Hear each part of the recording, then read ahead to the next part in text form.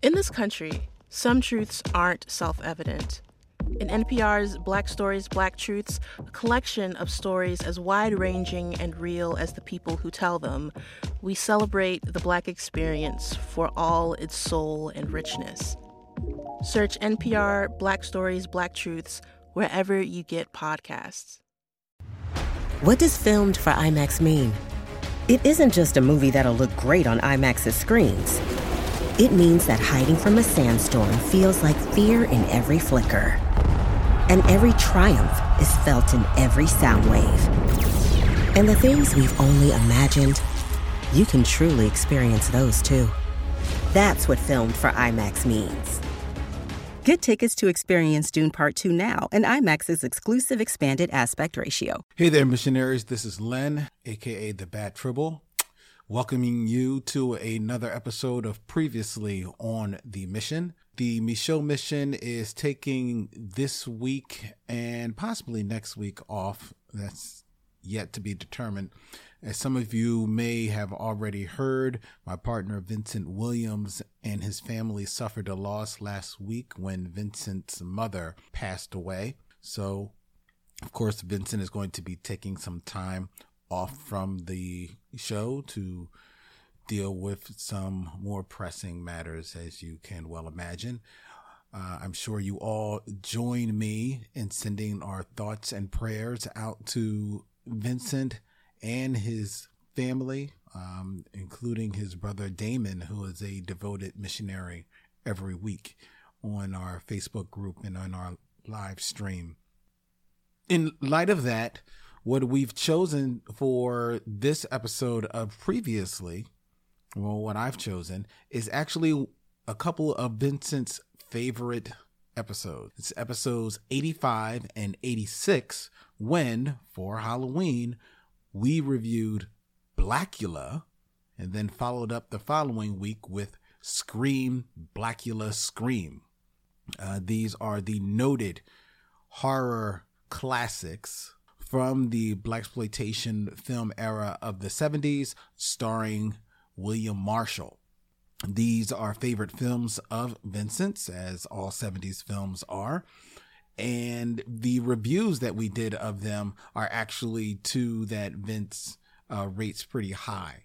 So I thought it would be cool that for the first time ever, we replay both of those reviews back to back, starting with Blacula and then followed up by Scream, Blacula, Scream. And then as a little bit of a bonus, there's an interesting thing that happened on our Scream, Blacula, Scream episode. Again, this was episode 86 of our show, very early in our run. And Vince and I were kind of like still trying to play around with the format a little bit, but we were quickly falling into the style of small talk and film banter before we got into the review.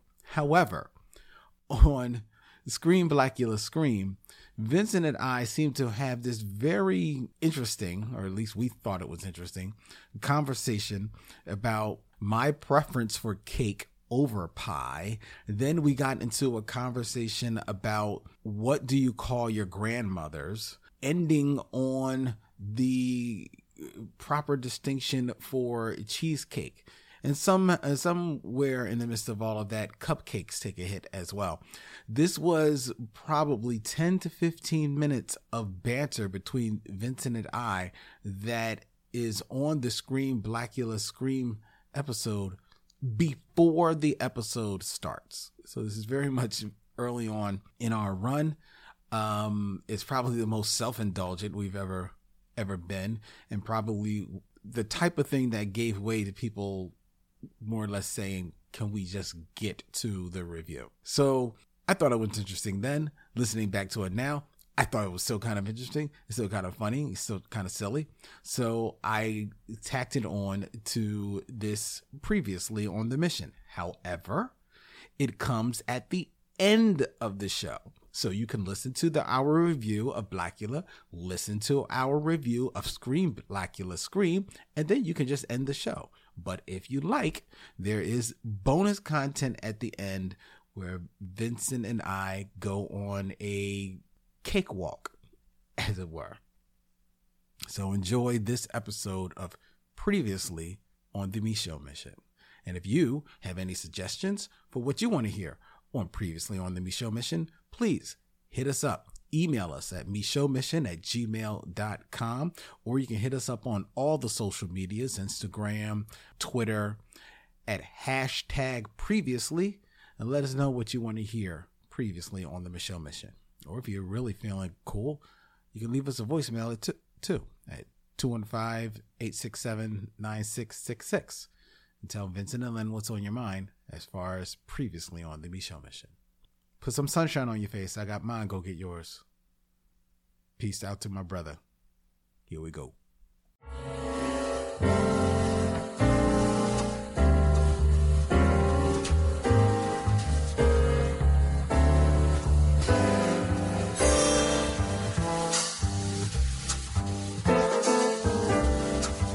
Hey, what's up, everybody? Welcome to another edition of the Micheaux Mission. 2 men, 1 podcast, every black film ever made. My name is Len, a.k.a. the Bat Tribble of Black Tribbles fame.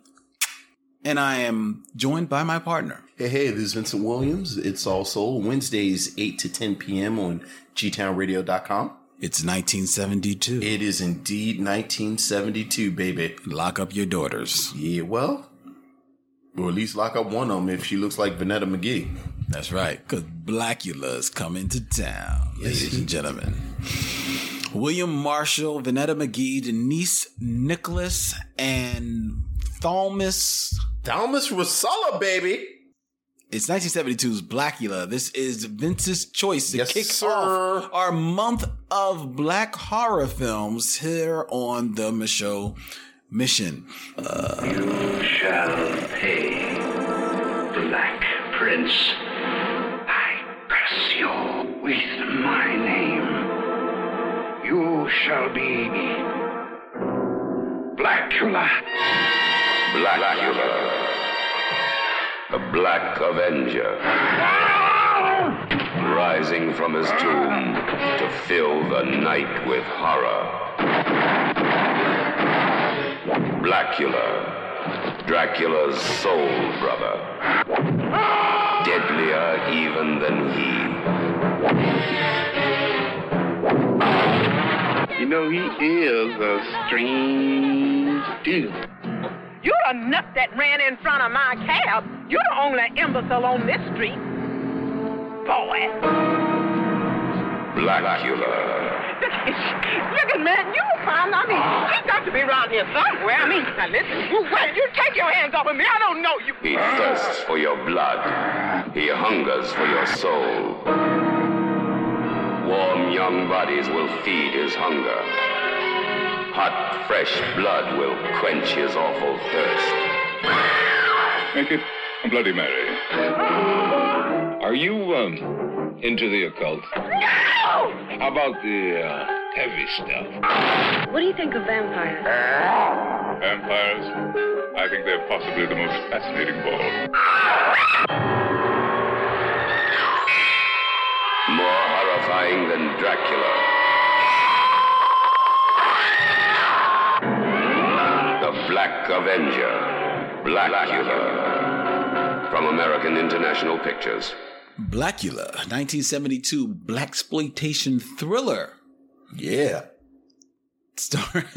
During a visit to Transylvania, an African prince played by William Marshall gets turned into a vampire by Count Dracula, played by Charles Macaulay. Sealed in a coffin for several lifetimes, Blacula, as Dracula names him, Yes.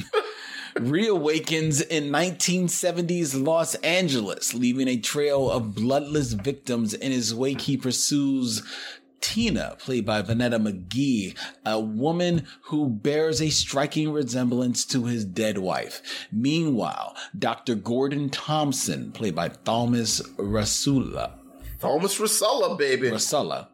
and top cop Lieutenant Peters, Gordon Pissant, are hot on the bloodsucker's trail. This movie also stars a young Afroed Denise Nicholas. Yes, Lord. And it's directed by William Crane, featuring music by Gene Page, a screenplay by Raymond Koenig and Joan Torres, and is another of the fine productions produced by American International Pictures. American International put them out there for you. Yeah, they put it out there for you, ladies and gentlemen. And this is the selection of Vince, as we mentioned, kicking off our month of horror films. Yes. Vince, what say thee? What say me about Blacula? You know, I think I said last week that I didn't want to I didn't want to do Blacula. I wanted to do Scream Blacula Scream, which I said last week was the better film. Mm-hmm. And I am wrong. This is a better film than Scream Blacula Scream. I think I have watched Scream Blacula Scream more because Scream Blacula Scream, it gets a little campier and a little more over the top. Yes. Here's the thing about Blacula. Blacula is not a bad movie. There are two things that keep us from really talking about Blacula as like a good film. First, the name is terrible. Like, it's really a dumbass name. But is it terrible? Because it is catchy. It's a terrible, stupid name. Second, the makeup is atrocious. Yes. The makeup is absolutely awful. And I think both the makeup and the name, this is the first time we've run into this on this show.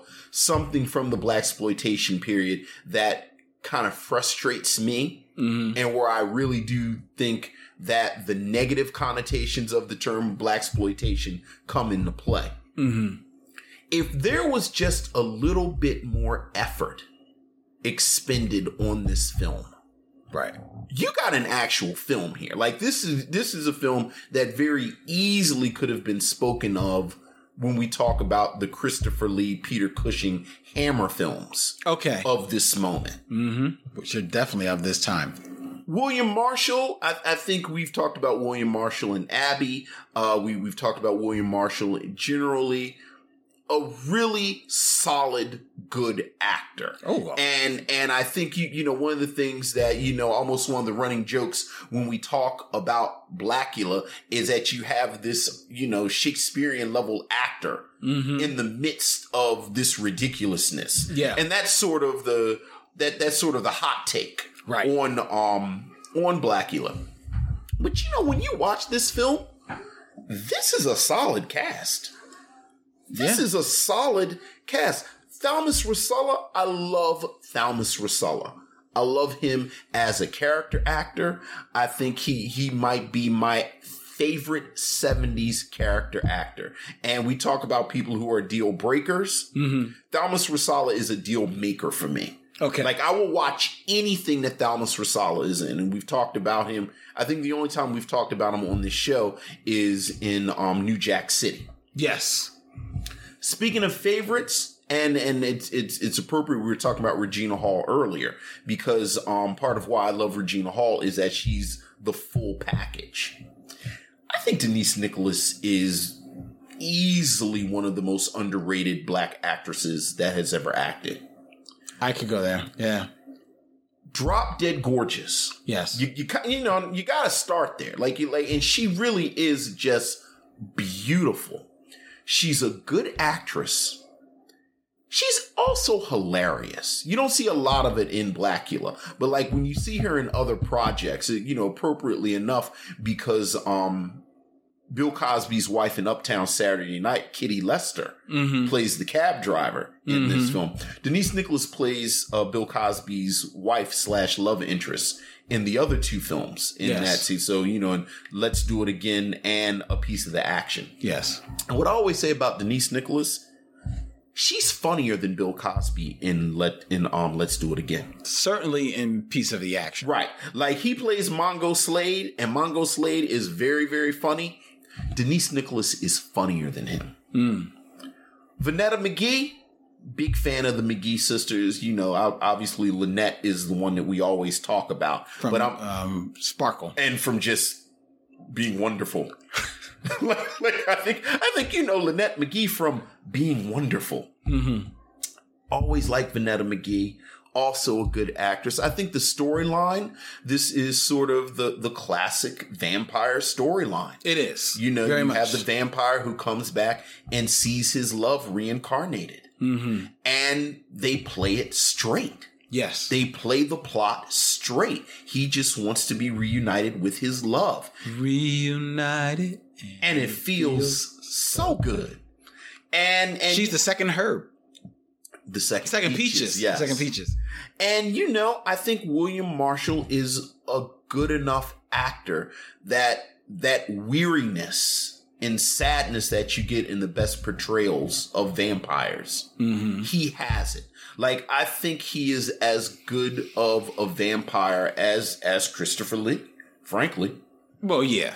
Yeah, I can go. I mean, you're saying that, but like when we talk about depictions of vampires, Christopher Lee always comes up. Like you kind of start. He comes with, up because he did it so much, right? Yeah. But you know, you kind of start with Bela Lugosi, right? And then you kind of, I mean, this is who we talk about. There's some interesting things going on that we can talk about a little later that aren't really followed up on, and it's a shame. But we'll talk about that. You know. Like I said, I think it plays it straight. It doesn't play it campy. And I think this is, you know, by the end of the film, I was like, wow, I think this was a good movie. Like, I think I like this. But, you know, again, it's kind of hard to get over the hump of the two things that I mentioned at the beginning. Yeah. And then you kind of go from there. So I was pleasantly surprised by how much I enjoyed Blacula. Non-ironically, non-fodder for jokes. You know, I have a t-shirt with Blacula on it, and you know, the way it's like you look at the posters for Blacula, and it really is very much in that blaxploitation tradition. Oh yeah, they played it up big time. And once you get past the publicity and you actually watch the movie, it's something here. There is something there. And also, I think by nature of this movie being in 1972, which is very early on in the blaxploitation movement in films. Right. So much so that it's not the blaxploitation. It's just they're making more black movies. Right. And it's a year after Shaft. It's a year after Sweetback's exactly. Badass Song. So they're trying to do, they're still building the template for black films in the 70s. Right. You know? And this is an opportunity to take what has been built of the template so far with Shaft and Sweetback and put this into the horror genre. Right. And smartly in doing so, they, like the best of horror films and vampire films, like you say, they play it straight. And Dracula always plays best when it leans on its gothic horror romance beginnings, which you saw in the first Dracula with Bela Lugosi from way back. I mean, it's a slow movie, but at the end of the day, Dracula is a love story. You know, this one is even more so because of the tragedy that happens in the beginning with William Marshall playing Mama Wule, or I think I may be mispronouncing the name, the African prince. Yes. And losing his wife the way that he does, and then thinking that she's resurrected and going after her in the role of Vanetta McGee. There's a tragedy there because you, to a degree, are kind of rooting for Blacula. Right. And William Marshall, you can't help but root for him because William Marshall, he's an imposing figure. The man's 6'5". Solid man, built man. But you can tell that just when he walks into the room, never mind when he opens up his mouth, when he walks into the room, there is just dignity has come into this room. Yeah. You know, aristocracy has come into this room. Royalty has come into this room. The production values let down the film. At the beginning of the film, they say it's set in 1790. They walked into a soundstage in Los Angeles. There's nothing 1790s about it. Never mind even the dialogue, because there's no way you can tell me a black man or a white man or any man in 1790 was not using the word pseudo-intellectual. Yes. And he says that in the 1790s part. I'm like, okay, I'll just take my hat off and put this over here next to me and just watch the rest of this film. But he pulls it off because it's William Marshall and it's that deep voice that comes on, you know. And you want to root for him because as much as he can, he's giving it his all in this movie. He's giving you the full William Marshall. Yes, he is. And you want this movie to stay with him. Thomas Rosala he's right there with him. The script ain't giving him nothing, but I'm giving it. Right. I'm giving Dr. Gordon Thomas is going to be every bit the adversary for Blacula that Van Helsing was for Dracula. Right. Damn it. Yes. Denise Nicholas, she ain't giving nothing to do in this movie. Let's be honest, you know. But be there and run around with Thomas. But she's being there and she's running around with Thomas and she's doing her damn thing. And I think they have chemistry. And they kind of, I don't know about that. She's a good actress, so she acted like they had chemistry. Right. I don't know if they really had that much chemistry. I think he had more chemistry with the police captain. Everyone is drawn to Thomas Rosala. Thank you very much. Okay. That being said, there is a lot to like in this movie. 3 things let it down, though. The production values, which point to the makeup, which is like, I don't know what is happening there. That is, I mean, it points to the makeup. It points to the fangs, which look like, I don't know what these fangs are that are sticking out of people's mouths. Yeah. So that lets them down. What else did you say let it down? I said the name itself. Like, it's hard to get past. It's hard to get past that name. Especially since Dracula gave him the name. Right. I shall call you Blacula. So just let you know that Dracula 2 was racist. Oh, I love racist Dracula. The racist Dracula. You know, because he wants to buy his wife. He wants to buy the dude's wife. You know, the dude comes there, like, help me put down the slave trade. He's like, well, I don't see nothing wrong with the slave trade. Right. Matter of fact, how much you want for your lady? Right. I'm like, whoa, Dracula is wrong. Dracula is racist. Dracula is wrong. I didn't know that Dracula was Leonardo DiCaprio from Django Unchained. Right. But that's what he was. Right. So that does let it down. And I'm sorry, Vince. The other thing that let that movie down is Vanetta McGee. What's wrong with Vanetta McGee? What's right about Vanetta McGee? Vanetta McGee is a deer in headlights throughout this entire movie. That's the role. When she plays his wife and when she plays the role of Lena or Tina or whatever her name is, the resurrected wife. Tina. She is a plastic fork. She is just nothing. She does nothing for this film. What is she supposed to do? Well, you're supposed to feel that, okay, he sees her. Yes.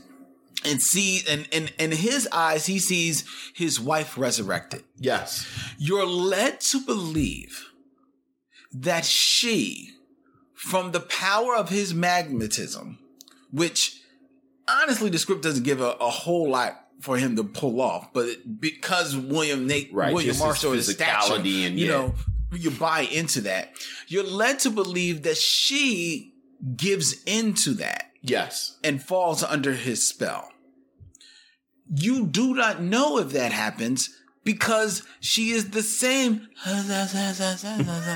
throughout the entire movie. When she sees him, when she's running away from him early on in the film, she's running like, and then she sees him at the club, and then they're supposed to get into bed with one another. She's the whole movie. She gets shot and she's okay. In my defense, she real fine now. No, she's not. She's not a bad-looking woman, but she's not so real fine that you get away from the... I'm sorry, Vince. I like her little afro. She really worked for me. Vince, you went from she's doing her thing, acting here, to, well, in my defense, she's real fine. I think and now you're leaning on the afro. I think she stays in her lane. I think she plays the role. I think, I think whether you were I think she's on the sidewalk. I think whether you were talking about the woman who plays Mina Harker in any of the versions of Dracula, I think, because who plays it in the, is that Winona Ryder? Does Winona Ryder play in Mina Harker in the Dracula? Oh, in Bram Stoker? In Bram Stoker Dracula? I want to say it is. Yeah, I think the nature of that role is that it's passive. I think it is passive, but I think she's in her lane. But you're not supposed to be passive in the beginning. You're supposed to see a switch. Dude, she's in what? One scene before she meets him? Well, you're supposed to see some type of switch. You don't see a switch. She comes to the funeral. She takes the hood down. And yeah, I think you're a little harsh on her. No, I'm not. I think you're a little... I don't want to spend too much time on it, but I will put her up against any of the victims / lost love in any of these vampire movies. Because I think, again, the nature of that role is to be passive. I don't know. The nature of the role of in Blade, the woman that plays his mom. That's oranges and tangerines. Well, how's that oranges? Because she's not the lost love. Okay, well, true. Yeah, yeah. Blade is that's a whole different deal. All right, but go ahead. I'm not. I'm not going to fight you that hard. I think she lets down the movie. I do, because there is you feel no type of heat whatsoever between her and William Marshall, Blacula. Therefore, it keeps you from being fully invested in his heartache, his devotion for her, his stalking of her. Yeah. You don't feel invested in it. One, because she doesn't put up a fight at all. And okay, maybe she doesn't put up a fight because she gets, drawn under his web, right. But you don't know because it's the same thing she's been doing throughout the entire movie. And I think that lets it down. I think I would have needed more scenes with her before they met. I would have liked to actually... For me to... I actually think that it would have been better if Denise Nicholas was playing that role. Because I think Denise Nicholas, at least, right. We know that she is a more accomplished actor. Well, and I'll agree with you that, but I think my issue with that is that I loved Denise Nicholas and Thomas Russell together so much. Like, what I really wanted from this film was a spinoff that was like part The Thin Man and part Kolchak, the Night Stalker, with Thomas Russell and Denise Dr. Gordon Thomas, Dr. Gordon Thomas of the Scientific Investigation Division of the Los Angeles Police. Hey man, he got blazers and turtlenecks. He be giving orders to white men. Go get me a report. I said, all right, order him around. Like, I wish it was a spinoff where they solved supernatural issues in L.A. Soul supernatural issues. Like black stuff. It had to be some voodoo. Of course. But I feel you. All right.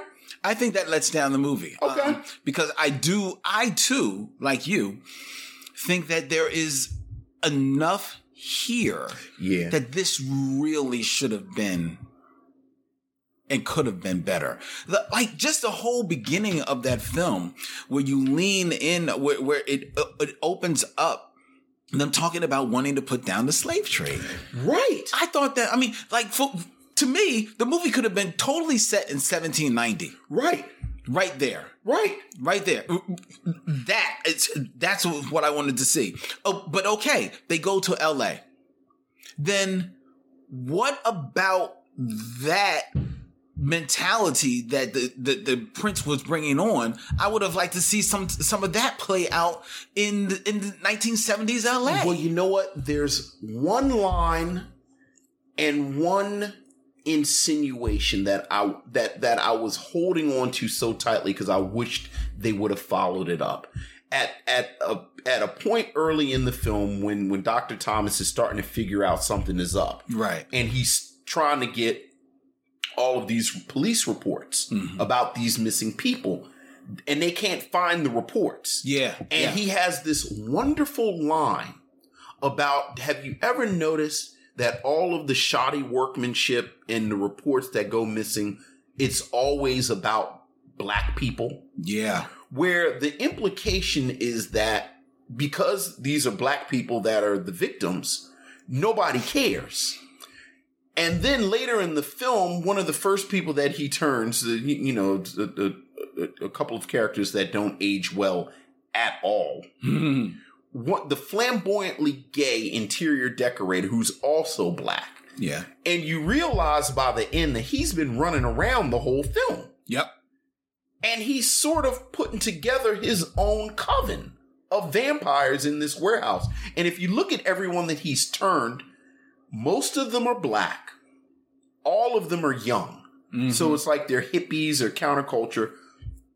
And what I wanted the film to do was have someone acknowledge that if you were, I mean, we talk about it right now with missing white girls. Like it's the missing white girl syndrome. If you were a vampire and you wanted to operate under the radar, it makes perfect sense that your victims are poor black people. Yeah. Because no one cares. Yeah. And there was that one line from Dr. Thomas. And then, like I said, it was a warehouse full of vampires. And I just connected the dots myself just watching it. And I said, kind of like what you just said about the story opening with him commenting on the slave trade. This could be something really interesting here. Really interesting. But, much like the makeup, much like the name, much like the production values, you get the feeling that no one was really as invested in this. Yeah. As a film. Yeah. Because you also get the feeling when you read up on the history that a lot of that in the beginning was at the behest of William Marshall. Well, I was just, yes. Because they write about how, reading in Wikipedia, they write about how he actually was the one that changed the name from a more generic name, I think like Andrew Brown or something like that, to an African name. Mama Lunde. Mama Lule or Mama Wule or something like that. I apologize for not mispronouncing it. Actually looking at it before we talked. But even if I looked at it, I probably wouldn't. Mama Walde. Mama Walde. That's what it was. Walde. Because I couldn't remember like what they were saying. Yeah. Mama Walde. He was the one that instituted that change. Right. So, which, while they don't necessarily point to this, makes me think that he also is the one that brought in maybe that backstory. Right. No, they did. They said that he brought in the backstory about him going to Dracula and looking for his help. Right. Because Dracula is like an aristocrat, the way they plays himself. In putting down the slave trade in Transylvania. Right. And you could see they put it in there. All right, William, we'll put it in there for you.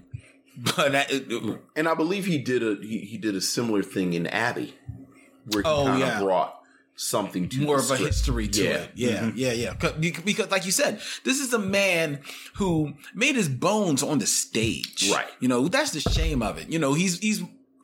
He'll forever be known as Blacula. Right. Some children of the 80s will remember his time on Pee-wee's Playhouse as the king of cartoons. Yes. But the shame is that, when you read about his history, he made his bones on the stage in Shakespearean theaters. Yeah. Including multiple adaptations of Othello. Yeah. Where you can see him, you could just see this man kill him. Yeah. Oh yeah, absolutely.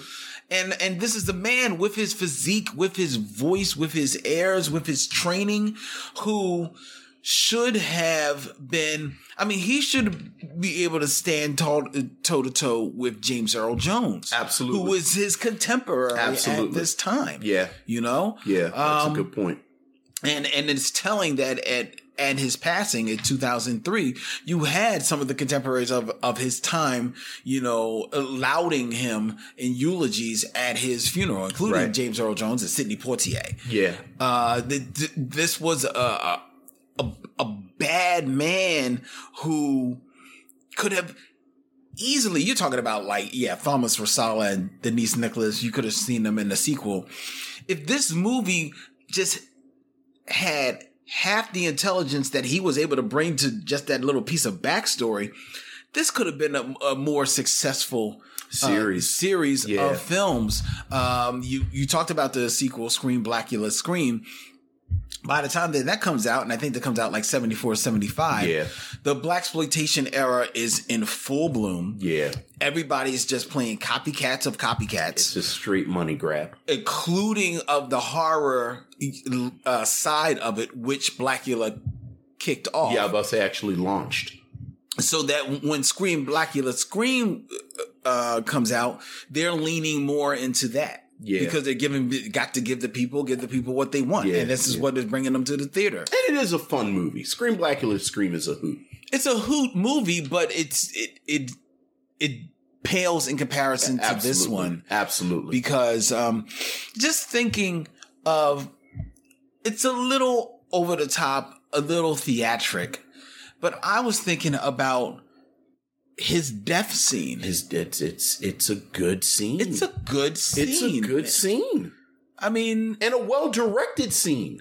One of the few. Yeah. Yeah. I mean, like with the whole, watching him walk up the stairs, and it's a very well staged scene. It really is. To be honest, William Crane, who directed this film, he directed a lot of television. Yeah.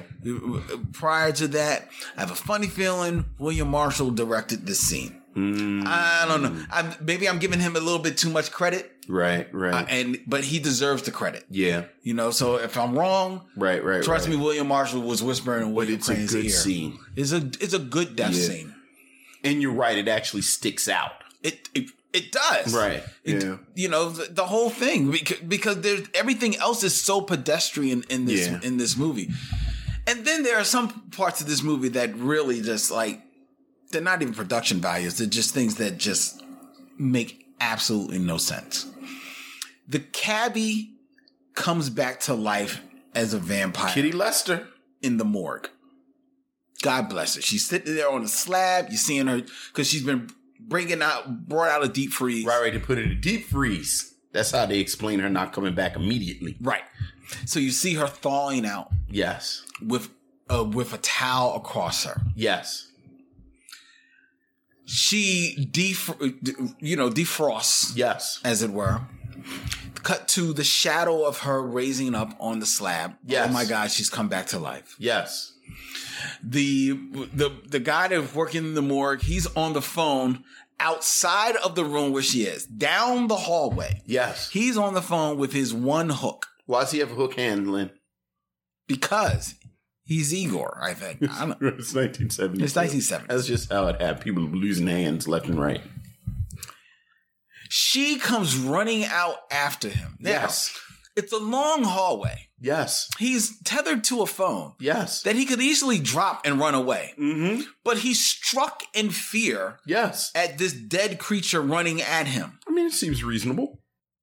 However, the dead creature was modest enough. Yes, to put on a smock before she came at him. And tie it up. Yes. You want Kitty Lester to be butt naked.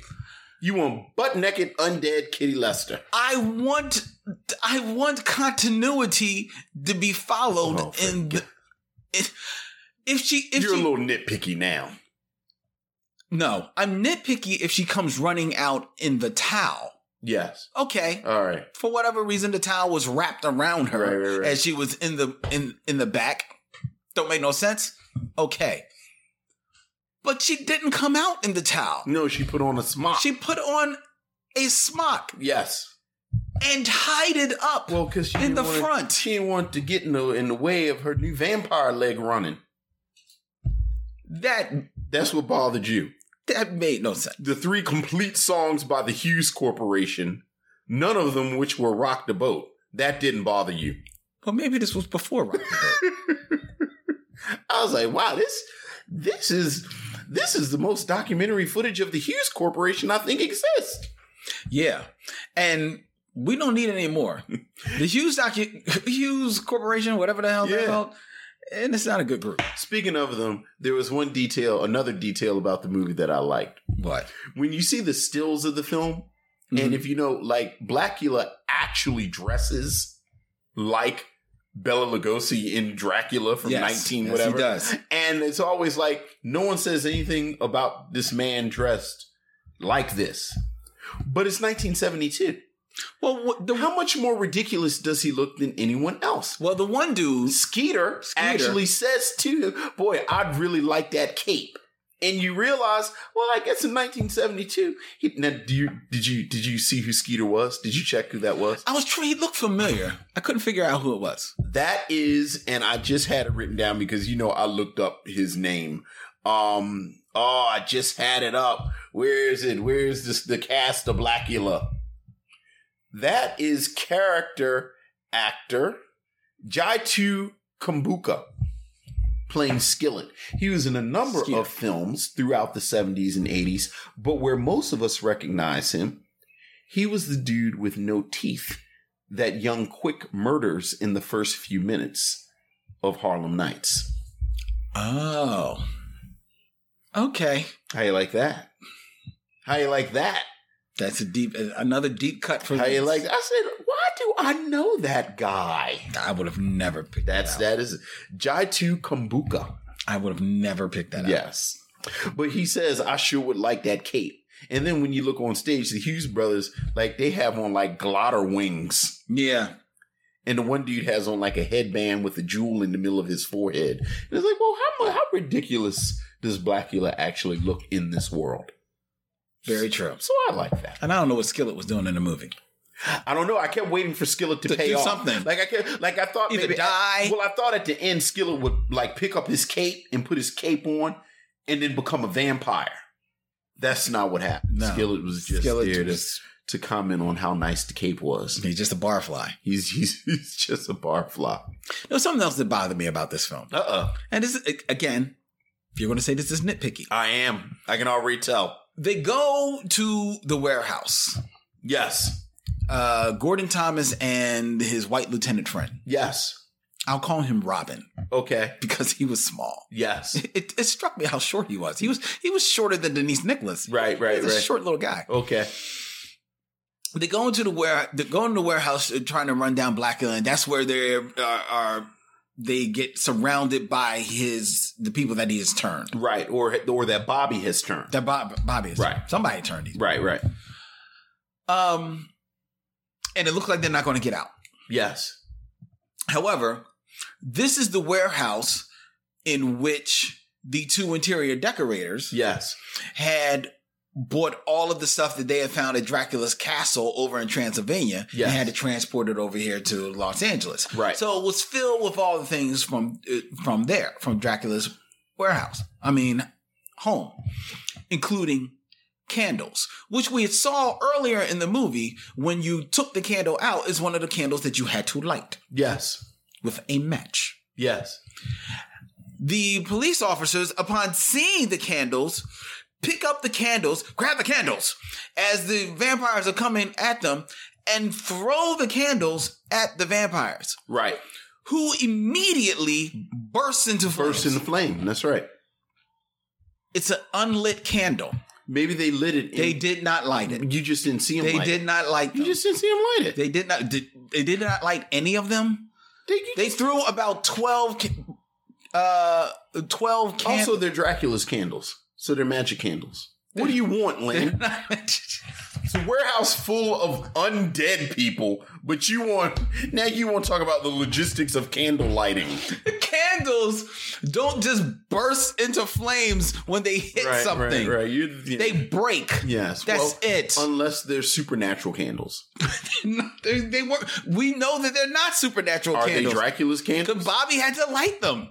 Bobby had to light them in the beginning. So your funny argument you're trying to make doesn't hold water because Bobby had to light them in the beginning of the movie. Sure. Yes. The candle lighting didn't make sense in Blacula, a film about a black vampire who comes to find his lost love in Los Angeles.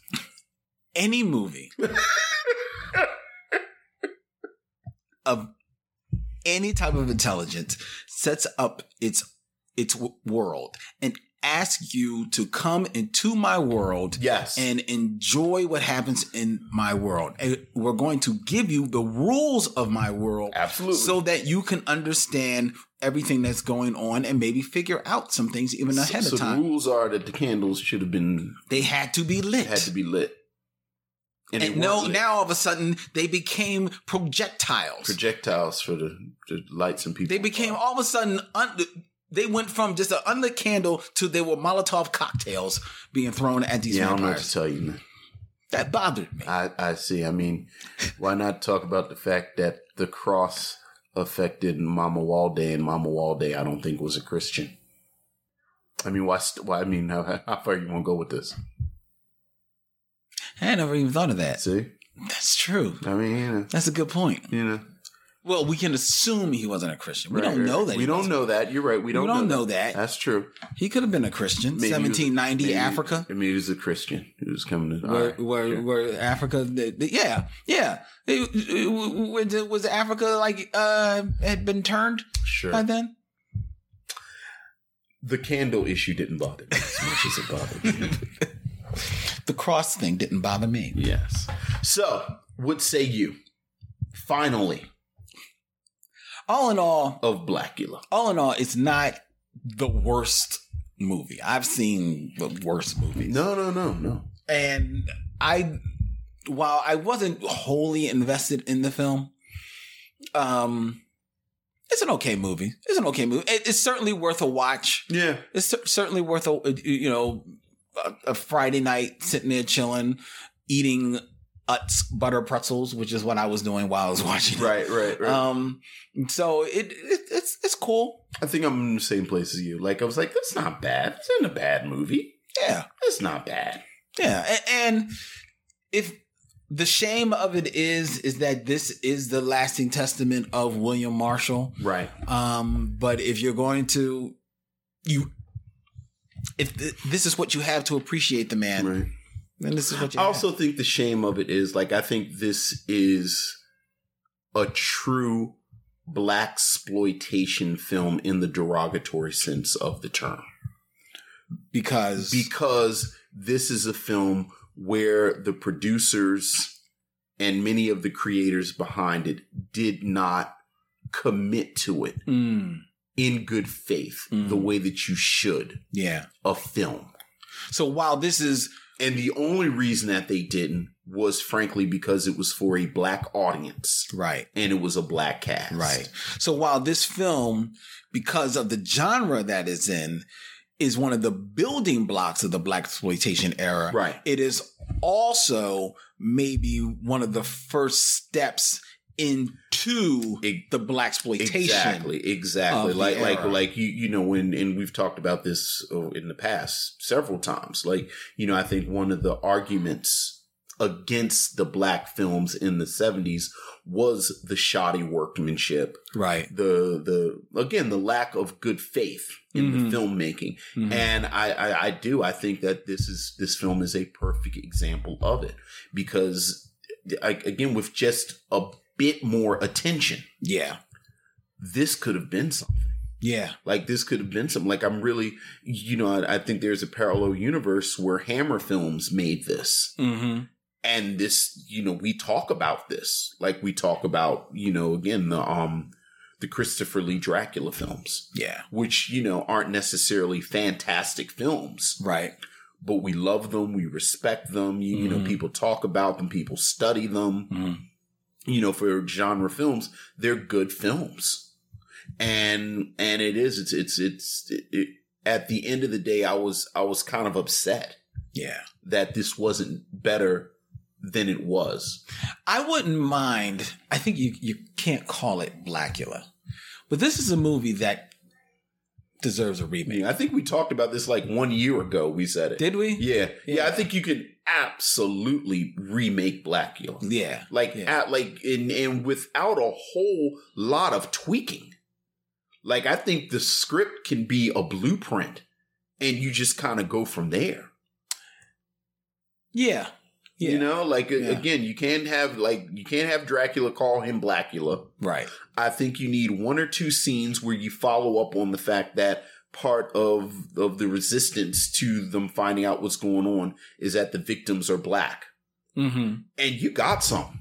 Yeah. Like, you got some. Yeah. I think you maybe need a little bit more time in 1790. Yeah, setting that up a little. So instead of setting that world up a little instead bit of more. 10 minutes, 20 minutes in 1790. Oh yeah, absolutely. Yeah. So yeah, I absolutely think people should see Blacula. Yeah. Yeah. So there you go. There you go, ladies and gentlemen. Recommendations for Blacula. I don't think they saw this coming. Well, again, I think most people, dare I say, have not actually seen Blacula. You probably haven't. Like we talk about because you look at the title and you're right, like, right. You know, it's a joke. It's Blacula, but right. You know how many of us have actually watched Blacula? Right. So there you go. Well, if you are a subscriber on Brown Sugar, which is only $3.99 a month, yes. So why aren't you? It's $3.99 a month, and you get the entire. I'm putting in a plug, and they're not even sponsoring us. I'm about to tell you, you stop all that. Ain't nobody paying us to advertise. Okay, it's on Brown Sugar. It's on Amazon. It's on iTunes. It's around. Yeah, there you go. Like you can find Blacula. You're right. All right, good point. What you can also find is our next movie. Next week here on the Michelle Mission, we will be watching Scream, Blacula Scream. We'll be back with the film review as soon as we do something funky and have steps in it. Let's go. Come on.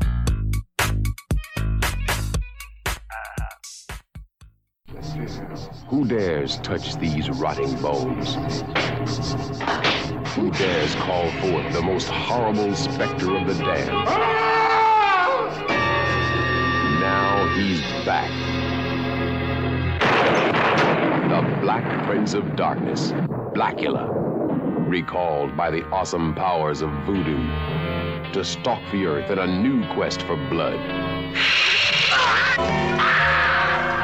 Blacula, Dracula's soul brother, seething with hate, obsessed with vengeance, craving young bodies, lusting for hot blood to create new victims for the legions of the undead.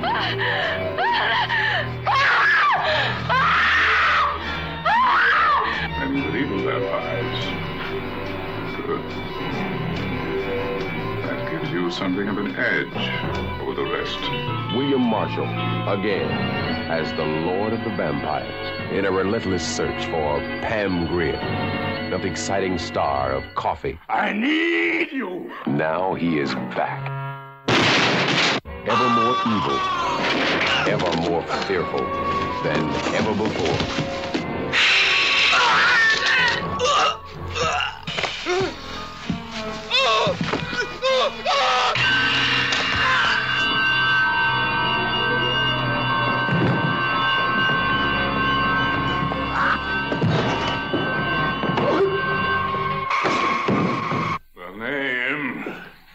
Is Blacula! Scream, Blacula, scream. The bloodiest legend of our time. I'm going to read this directly from the IMDb description because the plot of this film is something that you probably need to read directly from something written. After a dying voodoo queen chooses an adopted apprentice as her successor, Her true heir is outraged. And by her true heir, it's her son. I wouldn't say it was her true heir because obviously he's not the true heir. Right. Because Lisa's the true heir. Seeking revenge, he, being her son, buys the bones of Blacula, the vampire, off of a dealer and uses voodoo to bring the vampire back to do his bidding.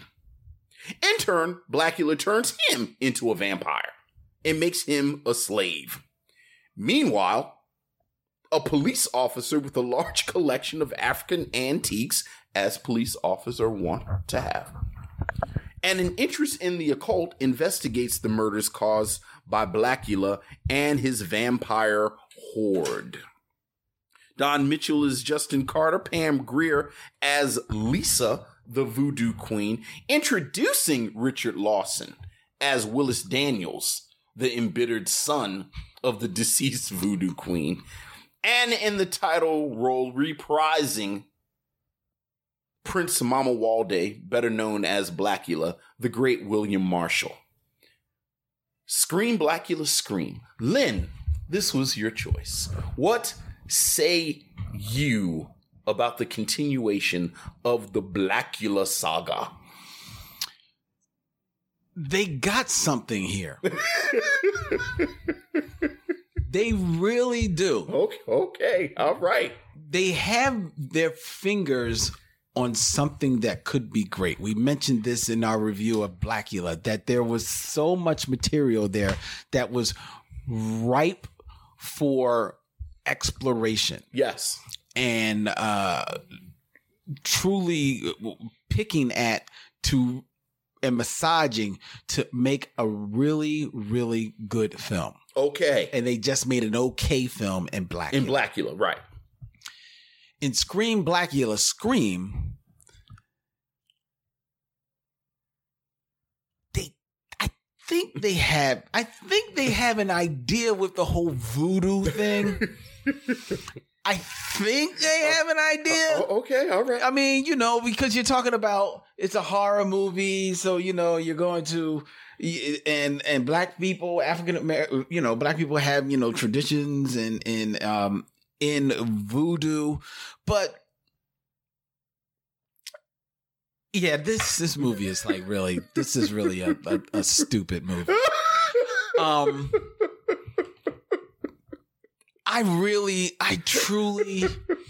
really wanted to okay, I see what they're going for, but I really don't.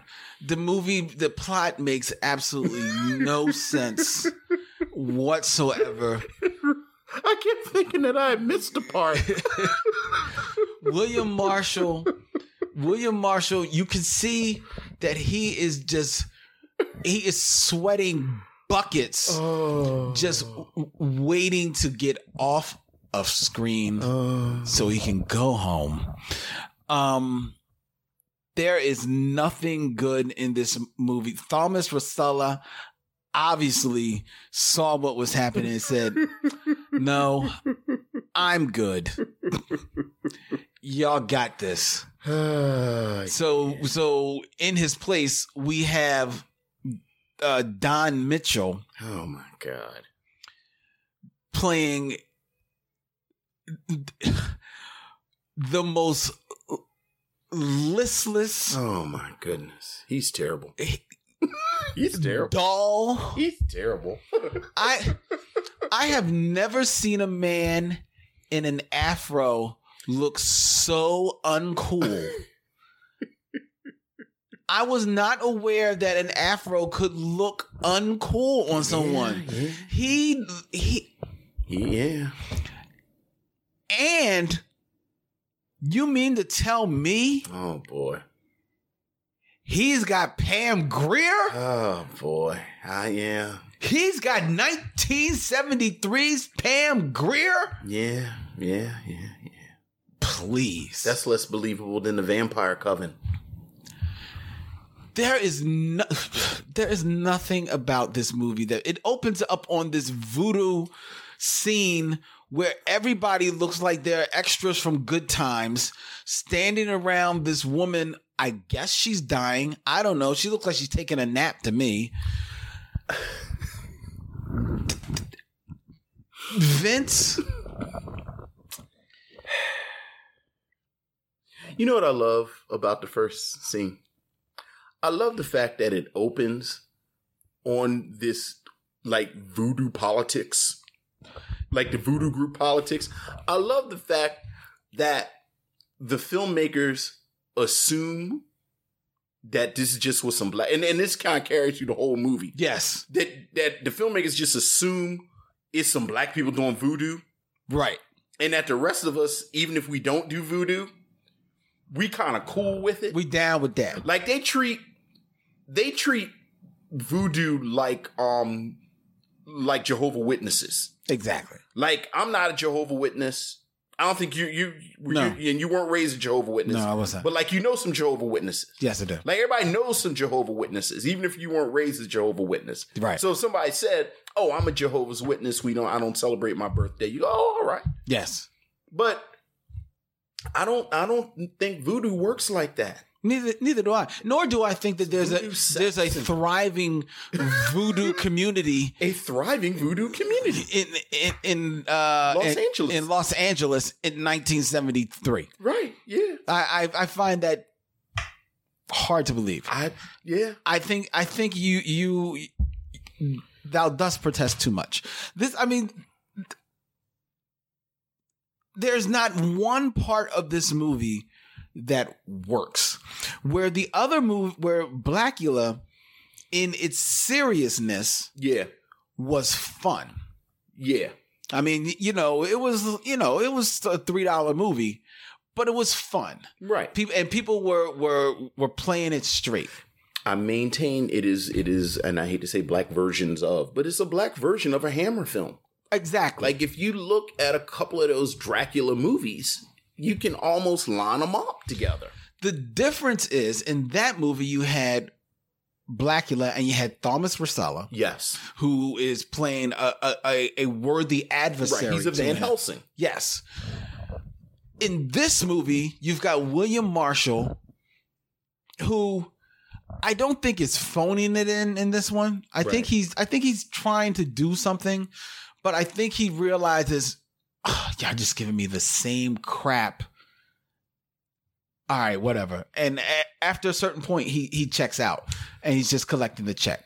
Right. And then he's got Don Mitchell listless. Yes. Pam Grier not yet quite at the height of her powers. So, and admittedly, not given a whole lot to do. It's a damn shame they wasted Pam Grier. So she's wasted in this film because she clearly has the lights up the screen when she comes when she's on the scene. Right. Absolutely. And I'm not just talking about her looks. I'm just talking about, her presence. Her magnetism is like, there. Yeah, absolutely. But it's just totally wasted. Yeah. So meanwhile, you're left with, in this movie, the only person you're paying attention to is the white guy. Right. Which is Michael Conrad. Right. Famously from Hill Street Blues. That's where I know him from. Okay. Who is in a whole nother movie. Yeah. But God bless him, he's in a comedy. Yeah. So he's just having fun. Yeah. I like Richard Lawson, just generally. I like Richard Lawson just as one of those black actors who's like right between character actor and sort of black actor. Yeah. Like through the years. Yeah, but that's what he would become. Right. And this is his first role. And it shows. But it is, I think you're right. I think they just sort of threw stuff against the wall. Like, I think the problem with this is that it's not really a Blacula movie. It's not. I try and, like, sometimes if I break it down by the times, that helps me. Okay. This movie's about an hour and a half. I think it's 136. Yep. They spend 10 minutes on this voodoo intra-politics back and forth about who's going to run this voodoo sect. Yeah. And then Richard Lawson gets the bones and he brings the bones back. Where the bones come from? You know what, Len? I was willing to let that go. Look, Who went up on the roof? Because the last we saw of Blacula, he was up on a roof. You know what? I almost thought they were doing this almost as if the first movie didn't exist. Because you're saying, where did the bones go? I mean, I needed somebody you joked about Thomas Rosella, but how come no one from the movie from 1 year ago shows up and says, there is a precedent for this? I was waiting for that to happen. With these bodies showing up. This whole thing where they're playing him as a mystery is ridiculous. So, but whatever. My whole concern about that is you spend 10 minutes on setting up this situation where this is about a power struggle in the voodoo sect. Right. Blacula comes back, turns Richard Lawson into a vampire. That whole plot vanishes. Yeah. Yeah. So you really just wasted 10 minutes of the movie. Right. Then they spend one solid half hour at a voodoo party. Well, it wasn't a voodoo party. Well, it was the party that the voodoo sect people had to look at the African art. The African art. I'm sorry. I just like to call it a voodoo party because that makes it sound more interesting than it was. I don't think it, but I don't. Okay, it wasn't a voodoo party. It wasn't a voodoo party. It was just a regular party. It was just a regular party. Voodoo people. Because the guy was going to donate his African art. Right. Which looked like stuff that they sell at First Fridays. Hey, man. On the street. I don't even mind that. But even that, they set that up, that this is this African art. It's got this connection to Mama Walde. You see the necklace. He says at one point, it looks like they have Vanetta McGee's necklace. Mm-hmm. And he says, where's the matching one? And you think, oh, okay, this is a plot point that will be important later in the film. No, it's not. So then they spend a half hour at this party just sort of spinning their wheels. And did you dig in the midst of this, everything happening at this party? At one point, the camera locks on an older white couple sitting on the couch. Yes, it's the old white couple sitting on the couch. That's how you know it's a happening party. No.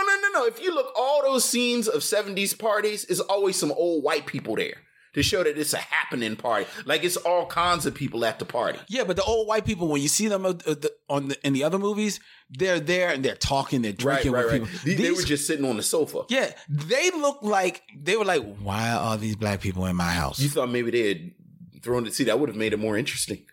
It would have made it more interesting. It would have made it more interesting. But they just lock on them for like about a good minute. And nothing comes up. Nothing comes up. I'm telling you, they throw that against the wall. There's a scene or two where it looks like Richard Lawson's character who has been turned, and then Blacula very haphazardly is turning people left and right. Because you remember in the first film, I think he turns 3 people? Yeah. Like it's the 2 art dealers that open up the box. Right. The taxi driver who hits him. Yes. Runs over him with the car, and then he turns her. Does he turn anyone else? Yes. Because he actually... Oh, right. He turns the photographer. That's right. Right, when he kills her. And what that tells you is that every time in that's the difference. In that movie, in the first one, he has a motive. He's very Every deliberate. kill is deliberate. Right. And his motive also is because he sees Vanetta McGee. Right. And he wants to eat that. That's his wife resurrected. In this movie, the guy brings Blacula back to life because I think he thinks he's going to be able to control Blacula. Right. And sick Blacula on the voodoo people. Right. Why can't you just handle your own biz, dog? But then Blacula, just like you say, just goes willy-nilly, starts killing people. Right. There's no... When we last saw Blacula, he had killed himself. Yes. Because he lost the only reason he wanted to still be here. So now he's brought back. He has no angst at all. They try to drum up angst in the end. Like the last 15 minutes. The last 15 minutes, like, oh my God, I need you, Pam Grier, as the voodoo queen to excise me of this thirst that I have. Well, you seem to be very fine with the thirst when you going, Kool-Aid, munching and sucking down on people left and right. Can I say a sentence out loud that I never thought I'd say, and now I'm realizing I'm going to say it, and I'm super happy that I get to say it. Go ahead. You ready? Scream Blacula Scream is actually an affront to the integrity of the character of Blacula. You're right. And you know it because when Justin calls him Mama Waldy, he says, no, I'm Blacula. I'm Blacula. I'm Blacula. I'm Blacula. Yes, he does. You got a moment where he yells at some pimps and says that they have enslaved their sister and they are enslaved by copying their slave masters. And you're like, oh, okay, well, maybe he's going to bring, like you said, he said last week, he's bringing the sensibilities and his worldview because he's so old and he actually witnessed, like, no, we're not going to do that. We're just going to kill the two. Oh, but what I was going to say, they made it seem like Richard Lawson was going to like turn the coven against him. Yeah. So maybe there'd be a battle between them about 70s vampire coven supremacy. Right. No, not going to do that either. And then, again, the last 15 minutes, you say, oh, yeah, by the way, can you kill me so I don't have to do this anymore? Mind you, when they set up the whole voodoo politics thing in the beginning of the movie. Yes. Right? Remember The Bride of Frankenstein? Yes. The movie is called The Bride of Frankenstein. Right. You don't see the bride till like the last 5 minutes of the movie. Right. So if this is Scream, Blacula Scream, and they got this whole voodoo thing going on, it would have been false advertising. But if your story is that strong, go with the whole voodoo thing. Show this dude not being able to get back what he thinks is rightfully his from Pam Grier, Lisa. Show that struggle, and then him having, out of last resort, go to Blacula, and that, but actually do it. Like actually flesh it out. Yeah, flesh the thing out. Believe it or not, folks, it's surprisingly difficult to run down details on the making of Scream Blacula Scream. But I really did want to see the development. Yeah. Like to see if maybe this was a script for something else. Yeah. And they kind of put Scream Blacula Scream in. I mean, to kind of, to get funding or we have this one script but if we get Blacula in here, let's just make it a Blacula. Yeah, I don't think they worked that way with black films. I think they just they probably wrote this as they went along. Yeah. The movie is shot in maybe 4 different locations, and that's being very kind. Yeah, the budget constraints are very apparent. It's very apparent. As a matter of fact, so much so that Roger Ebert, in his review, giving the film 1.5 stars out of 4, he wrote that the Scream Blacula Scream shows some evidence of having been made in a hurry with limited funds, poor lighting, and a sometimes confusing plot. However, he says that despite these flaws, he praised William Marshall for bringing a terrifying dignity to his role, while Grier has a spirit and enthusiasm that's refreshing. Yes. Yeah. Pam, she's going for it. I mean, she's doing the best she can, but she is surprisingly forgettable in this film. Yeah.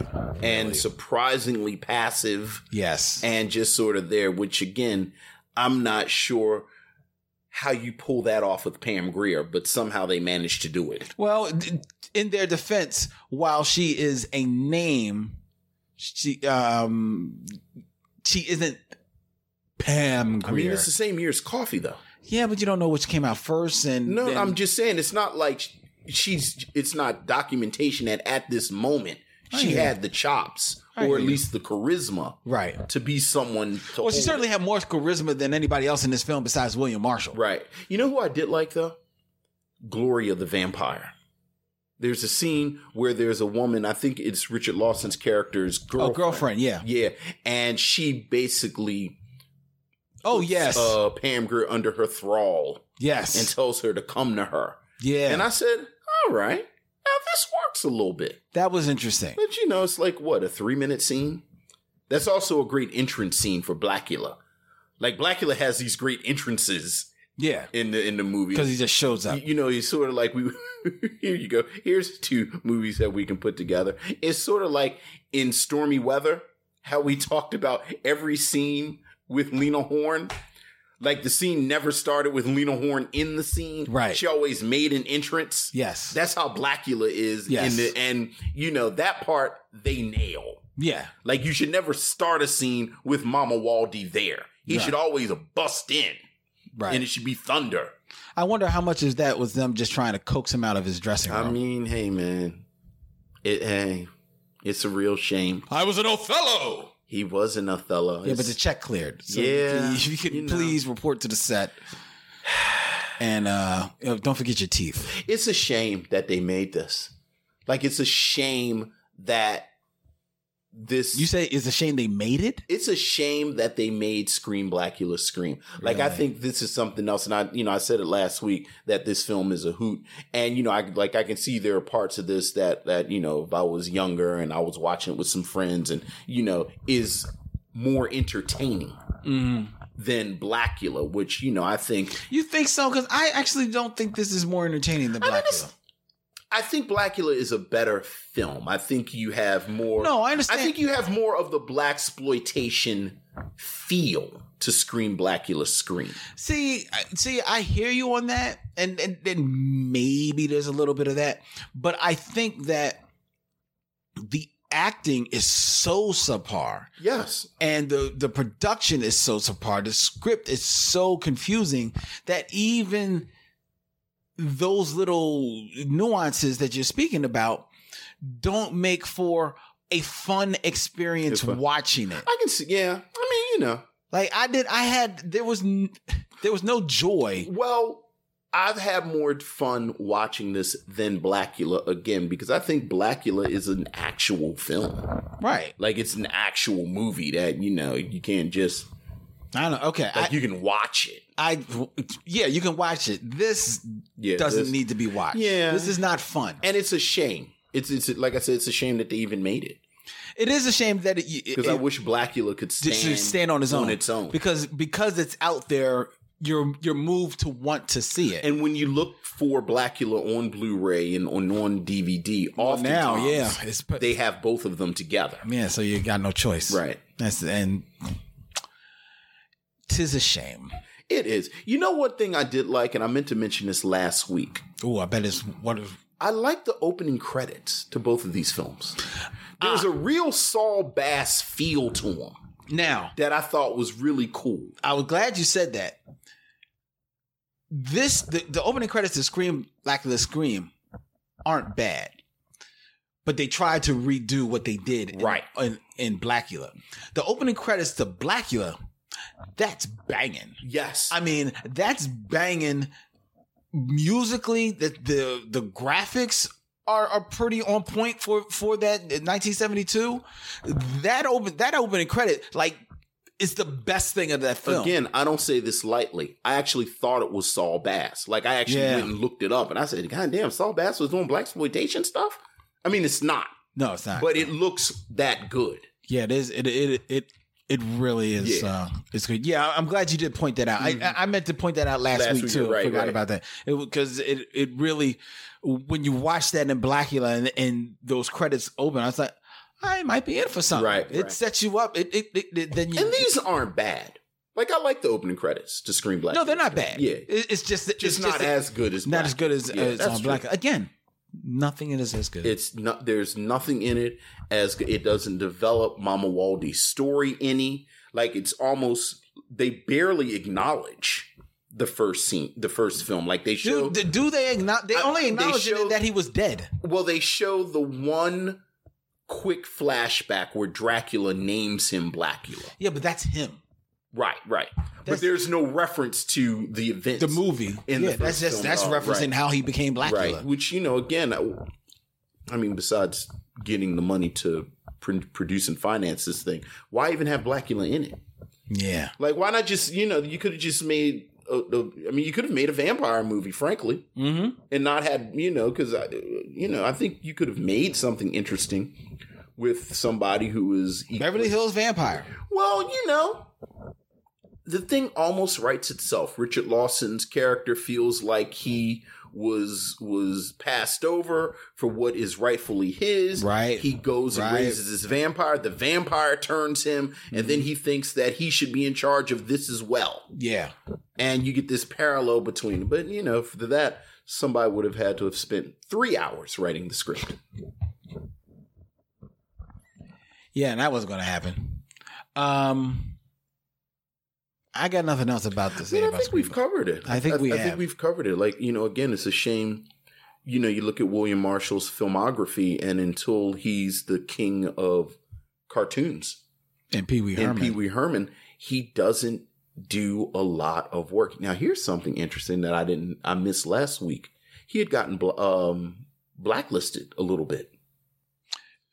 Oh, when? So that explains some of it. When? In the 50s. In the 50s? He got caught up for communism? He got caught up in the communist scare. Oh, man. So, that's part of it. But, so we are not recommending Scream Blacula Scream? No. And I know that there are people out there that when I put up the flyer that we were going to be reviewing this movie, they were very ecstatic. And, well, it's a great title. Looking forward to it. And God bless you. Go with God with your love of Scream Blacula Scream. But don't bring me with you, and I will stop you from taking anyone else with you. It's a real shame. It's a real shame. It was a real missed opportunity. Again, Blacula, different title. Yeah. It's worthy of a remake. Yeah. Oh, yeah. It's worthy of. It's got to be percolating somewhere. I don't know. I think that title keeps people. No. I mean, not the title, but just the story. The story. It's a reimagining, if you will. You would think so, but I would have thought it would have been done by now. Well, these things take time. No. We'll see. Like pie, and I let that slide. So you don't like pie or cake? No, I'm not a big cake person. Not at all. But you like pie? Because you said you didn't like pie. I don't like pie either. Here's what. Okay, I don't like pie. Okay. For the most part, there is something that's called. I don't really consider this like a pie, but like a satin pie, chocolate satin pie. Sure. And I don't think that's as so. A pie. Do you like a mud pie or peanut butter? Like one of those? No. Like I don't like. So what is it about the satin pie that gives it a pass? Because it's chocolate. It's basically chocolate mousse or a right. Well, it's like a mud pie is like that on top too. of a cookie crust. Yeah, so it's like a mud pie too. Almost. Well, I don't know if I've ever eaten something that was called mud pie. I mean, it's not actual mud, Lynn. No, I know, but I don't think anyone's ever served me mud pie. Right. So I can't say that I like or dislike. How about pecan? No, I don't like any type of fruit pie or vegetable pie or nut pie. Okay, I was waiting for you to get to actual pecans. Nothing. I don't like. How about pecan pie? No, I don't like mozzarella cheese. All right, true enough. But no, I don't like them. But now cake, I'm not a big cake eater. Okay. Like I don't like most birthday cakes because it's usually like a yellow cake. Sure. With icing. I don't like it. Okay. And I don't like even yellow cake with chocolate icing. Okay. I like Now, is there a reason?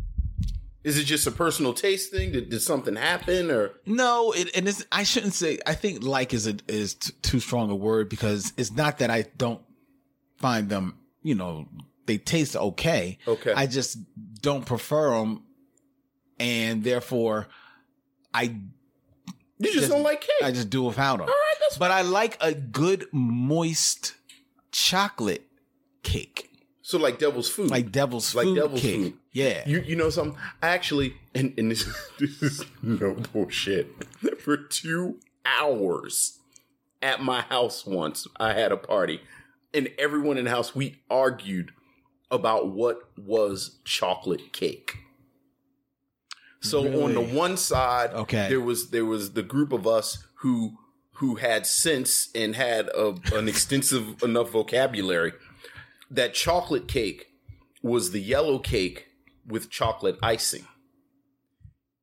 And a cake that was actually, the cake itself was chocolate with a chocolate icing or a white icing was devil's food cake. Okay. 2 hours. Well, I think I ride on the side of the people with no sense, because I don't think that yellow cake with chocolate icing should be called chocolate cake. It's chocolate cake. So what's that called? It's a chocolate iced cake. Yes, it would roll so smoothly off the tongue. I don't know. I guess you call it chocolate cake. I'm not trying to pull you into a into a jihad that has been going on literally for 10 years with me and my friends. Because you know what else? Another front of this battle? What? Do you think... Well, of course, you probably don't do cupcakes either. I'm not a big cupcake eater. So there's one side of the argument that cupcakes should be their own distinct cake or pastry. And then there are some people that think that a cupcake is really just a miniature cake. Well, that is all it is. No. Sometimes you have cupcakes and the cupcake has a different consistency and a different thing. I mean, I'm not a baker, so I don't know, but it's a different, like, this is actually a cupcake pastry. Okay, yes. As opposed to a miniature cake. No, I understand that. Yet and still, it is still, for the most part, a miniature cake. I don't ride on the side of calling it a miniature cake. Right. I think that it should still be considered a cupcake. So and a cupcake should be its own separate thing, okay, but if with its own identity and agency. If you had to pick a cupcake, you would want the cupcake to be made out of the same thing as a cake. It's just a smaller version, as opposed to a cupcake. Well, aren't they pretty much made out of the same thing? Dude, they may be different. I don't bake. I don't know how it works, but there's sometimes you taste a cupcake. Yes. And it's a different consistency. It's a little but denser, but something tells me it's the same ingredients. I mean, there may be different amounts of each. It's the same ingredients in lasagna and spaghetti, but it's I mean that's why it's all pasta, right? But they're two different things. Yes, well, lasagna, they're in the same family, but they're two different things. But they are different. But that is. Lasagna wholly different because of the way they're cooked. A little different, right? It's not like the cheese and stuff. Right. A better comparison would be like angel hair and spaghetti. Right. So, anyway, no cakes. I'm not a big cake eater, except a good moist devil's food cake. Now, that being said, my friend Charlene, one of my dearest friends, makes a delicious pound cake. That is just heavenly. My wife makes a killer pound cake. You've actually now thrown down a gauntlet. I'm going to have to bring you a piece of my wife's pound cake. Please do, because I got some vanilla ice cream waiting for it. My wife makes the best pound cake of anybody I've ever met under the age of 60. That's saying something. Oh, I know what I said, and I know this is being recorded. Wow. The best pound cake? And I got witnesses. See, including some of the women I'm talking about who make a better pound cake than her over the age of 60. So it's only because they're over 60. And I mean, they're just better at it. Okay. Like, they're just, like, my great grandmother used to make a pound cake that used to make, it's so funny because, like, in the South, the pound cake is almost like just a default cake. Like, you just go into people's houses and it's like half of a pound cake is just something you have with tea and stuff. And my great grandmother used to make like a cake, like a red velvet cake, because red velvet cake, it's just chocolate. No, but it gets tricky because it's the way you dye it. Very true. So red velvet cake is that's one of the cakes, or like, I don't know about the pineapple upside down cake. Ugh. Like, those are show off cakes. Okay. So like, we'd go down south once a year, and my great grandmother would make a show off cake. Okay. It would be dessert. Like, she would make me oxtails And, you know, it'd be some like the family has come home cake. But oftentimes you would go in her kitchen while she was doing stuff, and it'd be like just a piece, like wrapped in foil on the back of the stove. And it's like, you know, Big Mama, what's that? Oh, that's just a pound cake I made on Tuesday. It's like, well, while we're waiting, can I have a piece of that? And she's like, yeah, sure. I don't care. Go ahead. And it would be like the best thing you've ever had in your entire life. And I know like 2 or 3 older women that kind of throw together the best pound cake you've ever had in your entire life. Did you call your great grandma Big Mama? I called both of my great grandmothers Big Mama. Big Mama. Big Mama. Now, is that something that you called, or is that something they asked to be called? That was the title that was told to me when I was old enough to talk. See, that's interesting. I always wonder about that. How right. And I told you, my father called on my father's side. He called his grandmother Madeir. Like when we talked about Madeir. That's how. Remember we talked about Medea and where Medea comes from. So my father called my no, that's not true.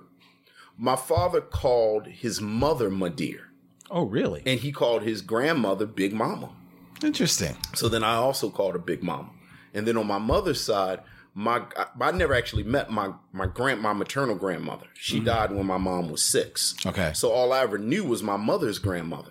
Okay. And she called her Big Mama too. So I had 2 Big Mamas. Oh. I called my grandma. I never knew my great grandmother.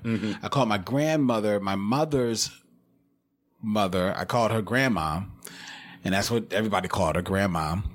And my dad's mother, we called her mother. Everybody called her mother. Okay. Now, it's interesting. Tawana, my girlfriend, she's a grandmother now. Okay. But she asked to be, you know, I guess when you're a certain age, you don't want to be called like grand. Right. I mean, it's changed so much. Yeah. Cause so she's, right. Her grandson calls her TT. Sure. Cause it seems like such an honorific. Yeah. You know? So, I mean, you know, you look at those old pictures and I I always kind of do the math. I look at these old pictures and my parents were like when they were my age, you know, they had like college graduate age children. Right. You know, I was just outside in the dirt with a 2-year-old earlier today, almost 2-year-old. So, you know, it's just different now. But yeah. So you like a good pound cake, huh, Mr. Webb? I like a very good pound cake only because I can eat it with vanilla ice cream. Sure. Well, challenge accepted. But as a whole, I truly love cheesecake. I'm a cheesecake man. Okay. And you don't fold cheesecake under cake? No. Okay. All right. Hell no. No, I agree with you, but you have people. Do you know people that do that? I do. Who are these strange people that you hang out with? You know, this is a different. You know, this isn't necessarily the same group. Yeah, you don't. I would not hang out with anyone. Like anybody who calls cheesecake a cake, you can't really trust them. No. Right. Get out of my face. You ready to start the show?